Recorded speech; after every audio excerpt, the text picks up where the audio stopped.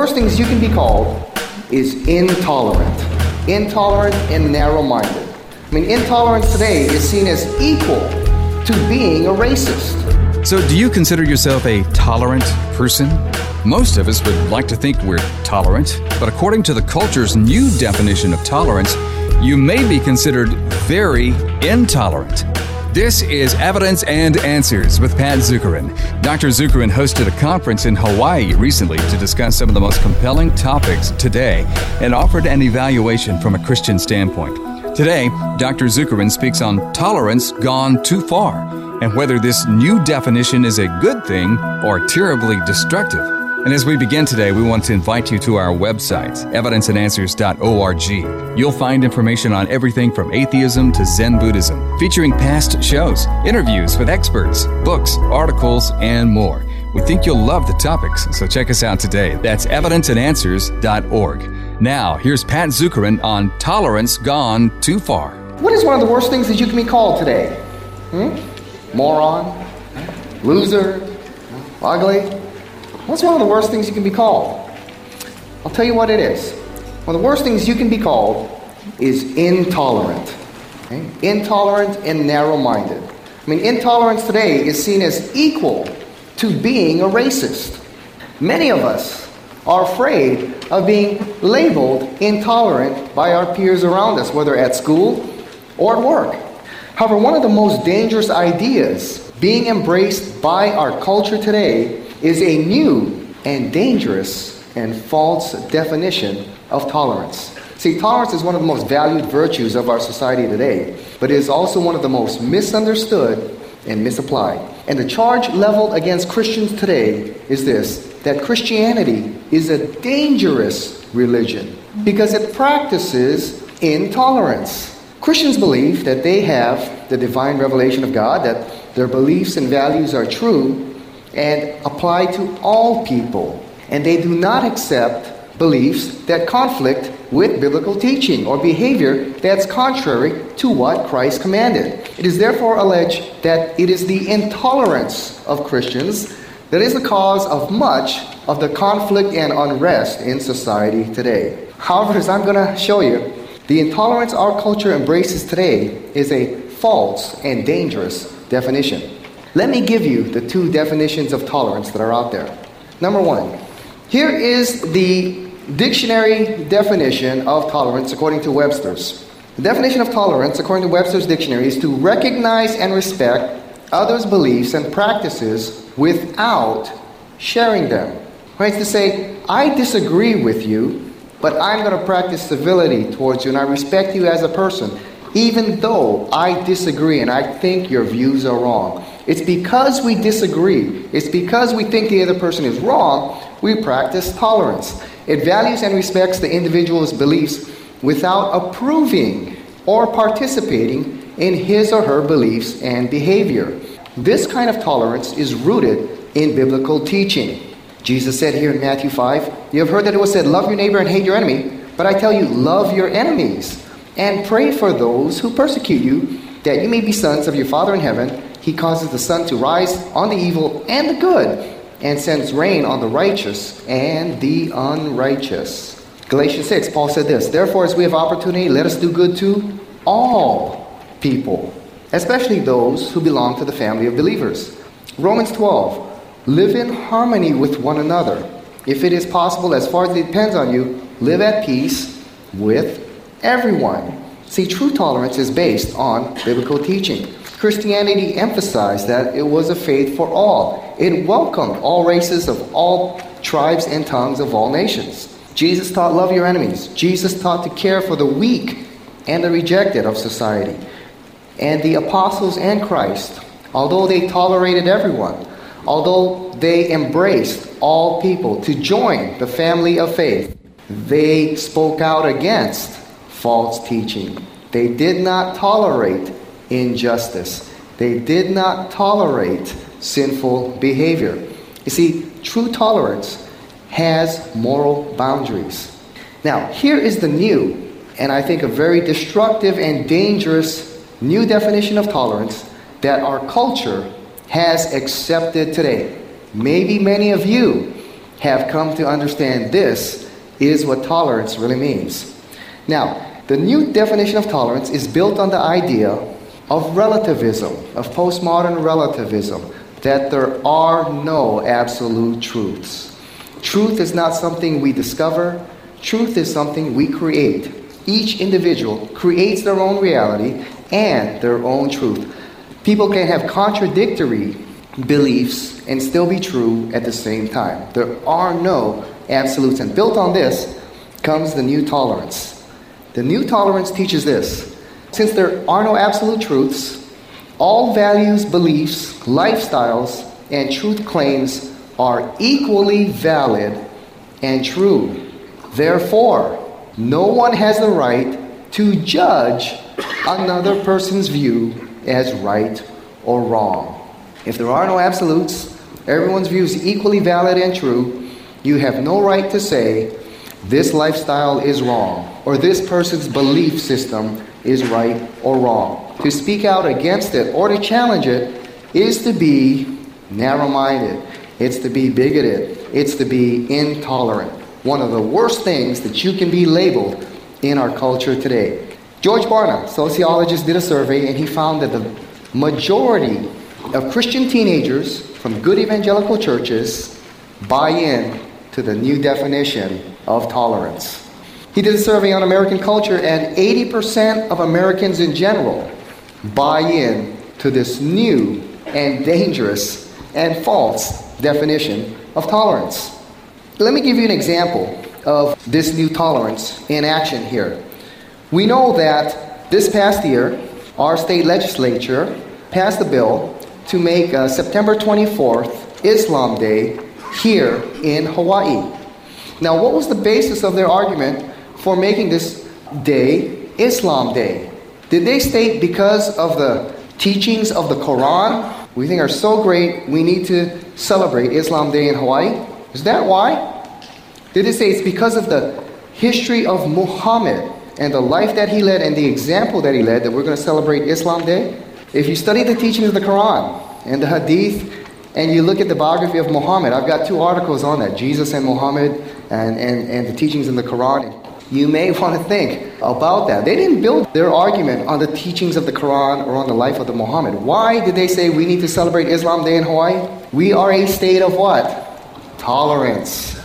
That's why. Not because of what the Quran teaches and it's so great or because of the life that Muhammad lived. It says we are a state of tolerance. Okay? A Democratic senator stated, we understand that people have different beliefs. We may not all agree on every single item and issue out there, but to say and highlight the negativity of the Islamic people is an insult to the majority of believers who are good law-abiding citizens of the world. What was the reason given that we must celebrate Islam Day? Tolerance. To show that we are a tolerant society. Had they studied the Quran and the teachings of Islam, had they studied the history of Islam, it's a very interesting history. When Muslims become 10%, they begin to demand Sharia law. When they become 20%, the demands come even greater. When they become the majority, they do not treat non-Muslims as equal. All right? Study the history of Islam. Study the life of Muhammad. This is not a tolerant religion. And a culture that accepts the new tolerance, this new definition, is really drinking its own poison. Let's explain why this new definition of tolerance will have a very corrosive effect on the church and on our nation as a whole. Let me ask you 2 questions. Are all beliefs equally valid and true? Should all beliefs, therefore, be tolerated? Should we tolerate the beliefs of the KKK? Or should we stand against such belief systems and try to persuade people in that movement that their beliefs are incorrect and that they need to move to a more right, morally good and just position? Or do we tolerate them as being equally valid and true and give them all the rights of our society? What about the Taliban? That believes in the destruction of the West and of the non-Muslim world. Should we tolerate their beliefs, especially their practice that has been denounced as abusive upon women? Should we tolerate their beliefs as equally valid and true? Do their ideas deserve to be respected and considered equally true as all others? Or should we stand against their ideas? Should we tolerate the ideology of a nation like Nazi Germany? You see, all beliefs aren't equally valid and true. Should we tolerate groups that teach racial discrimination or allow the abuse of women or the exploitation of children? You see, true tolerance has moral guidelines and boundaries. A truly tolerant and good society can distinguish between laws that are good from laws that are unjust. They can distinguish between behavior that is moral and immoral. Should we tolerate such beliefs that say, and this is from the Quran, okay? If you don't believe me, just go read it for yourself. How should we treat those who don't agree with our belief system? Fight and slay the pagans wherever you find them, and seize them, beleaguer them, and lie in wait for them in every stratagem. Is that the kind of teaching and ideology we should tolerate, or should we stand against it? Fight those who believe not in Allah, nor in the last day, nor hold that forbidden which hath been forbidden by Allah and His Prophet, nor acknowledge the people of truth, even if they are people of the book, Christian and Jews, until they pay the tax with willing submissions and feel themselves subdued. Fight against them until they are willing to live as second-class citizens and pay the heavy tax. Is this kind of belief system we want to willingly tolerate or stand against? How about this one, women? Men are the maintainers of women because Allah has made them to excel others and because they spend out of their property. The good women are therefore obedient, guarding the unseen as Allah has guarded. As to those on whose part you fear desertion, admonish them, leave them alone in their sleeping places, and beat them. And if they obey you, do not seek a way against them. Is that a kind of teaching we want to tolerate or stand up against? How about this one? The prophet said, "Isn't the witness of a woman equal to half that of a man?" The woman said, "Yes." And he said, "This is because of the deficiency of a woman's mind." Should we tolerate belief systems that treat women as unequal and lower than men? Should we tolerate that as being equally valid and true? You see, true tolerance and a truly tolerant society has moral guidelines and boundaries. And if you stand for nothing, you'll fall to anything. You see, because the new tolerance demands we accept all beliefs and lifestyles, even if they are false and dangerous. And false ideas like the new tolerance will corrode the moral foundation of a culture, which can no longer define right or wrong and no longer has the courage to stand up against false ideas and practices. And eventually a quote, tolerant society will be destroyed by false ideas and those intolerant of it.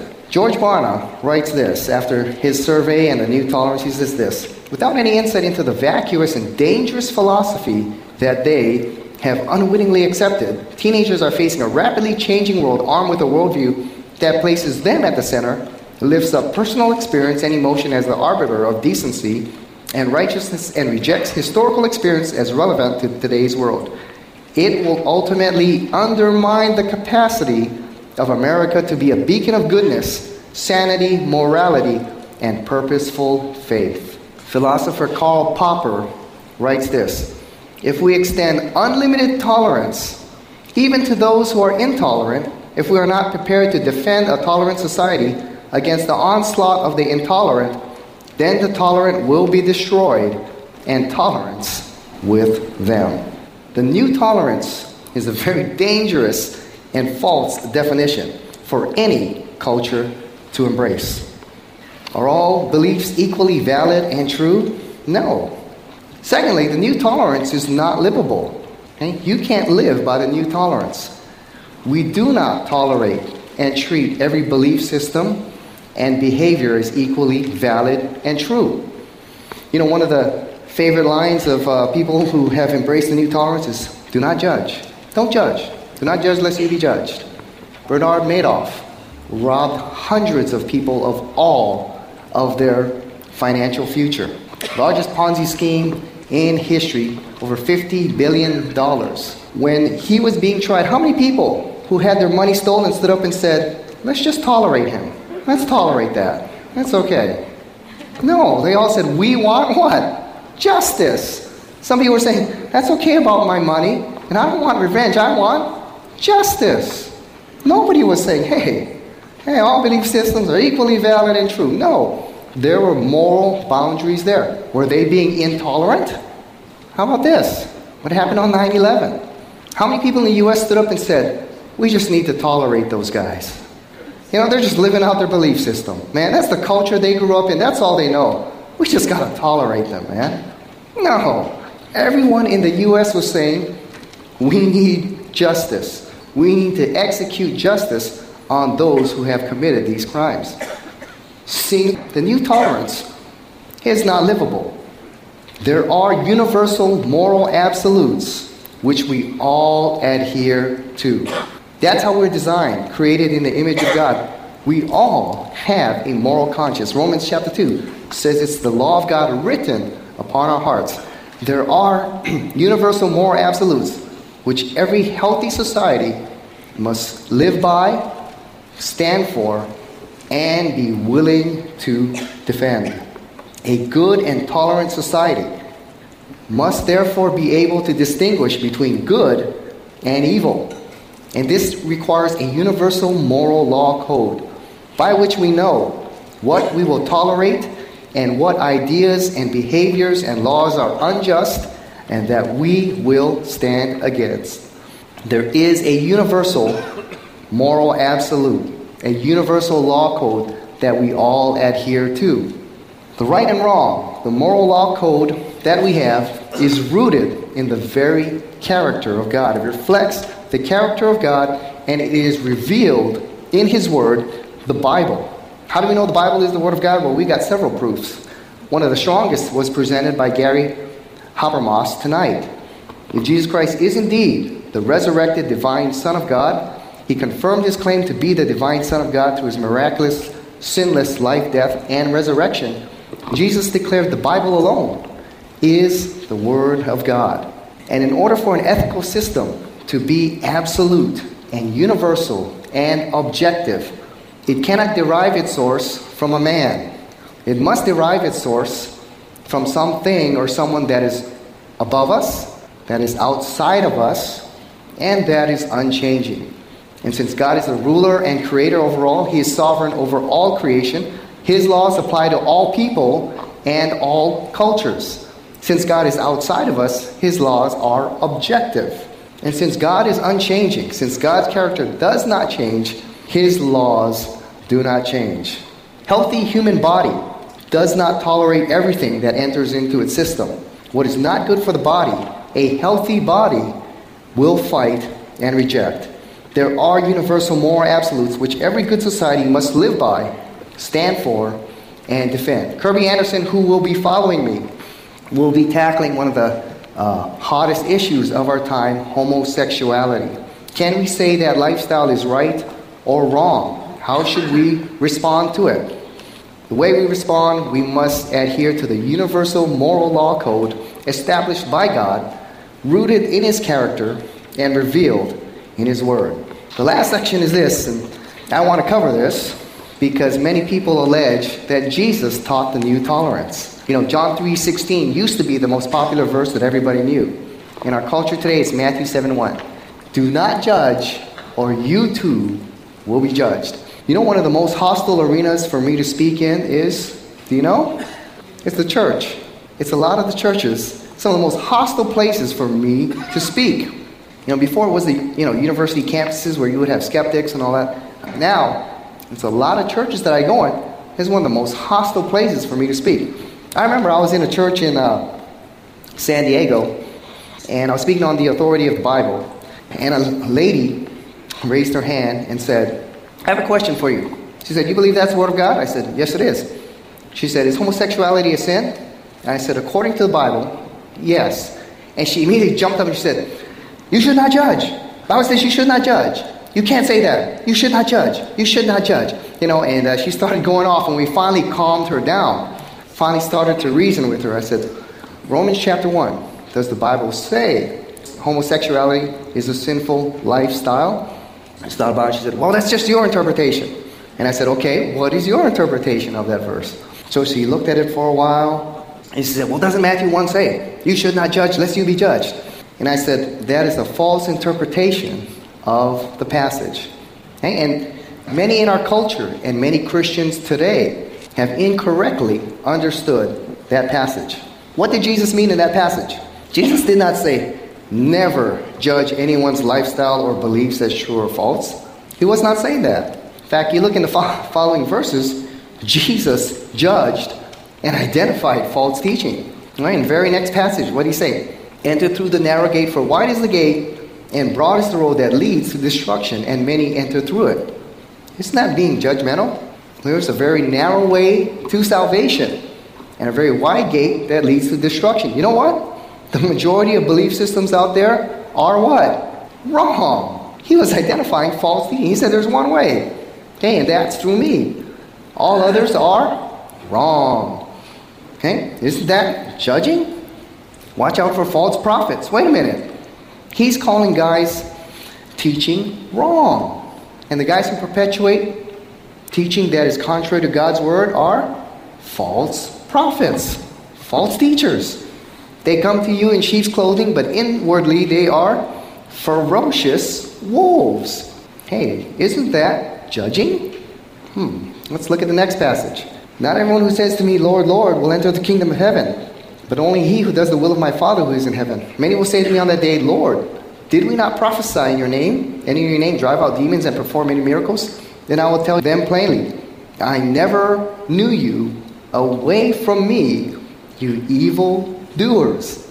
If we go by the new definition of tolerance, we'll have to conclude Jesus was one of the most intolerant, judgmental, narrow-minded, unloving people who ever lived.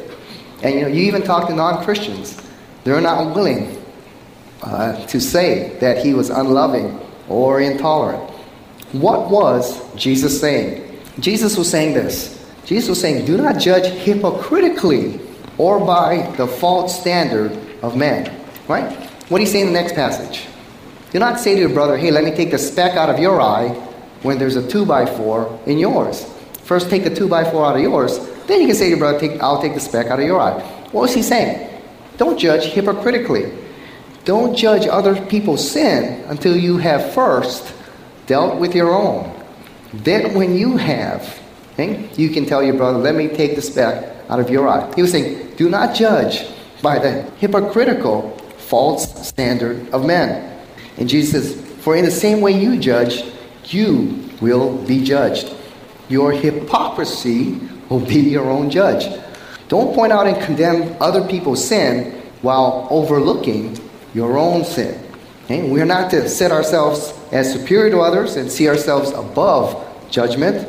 Some of Jesus' strongest words were condemnation against hypocrisy.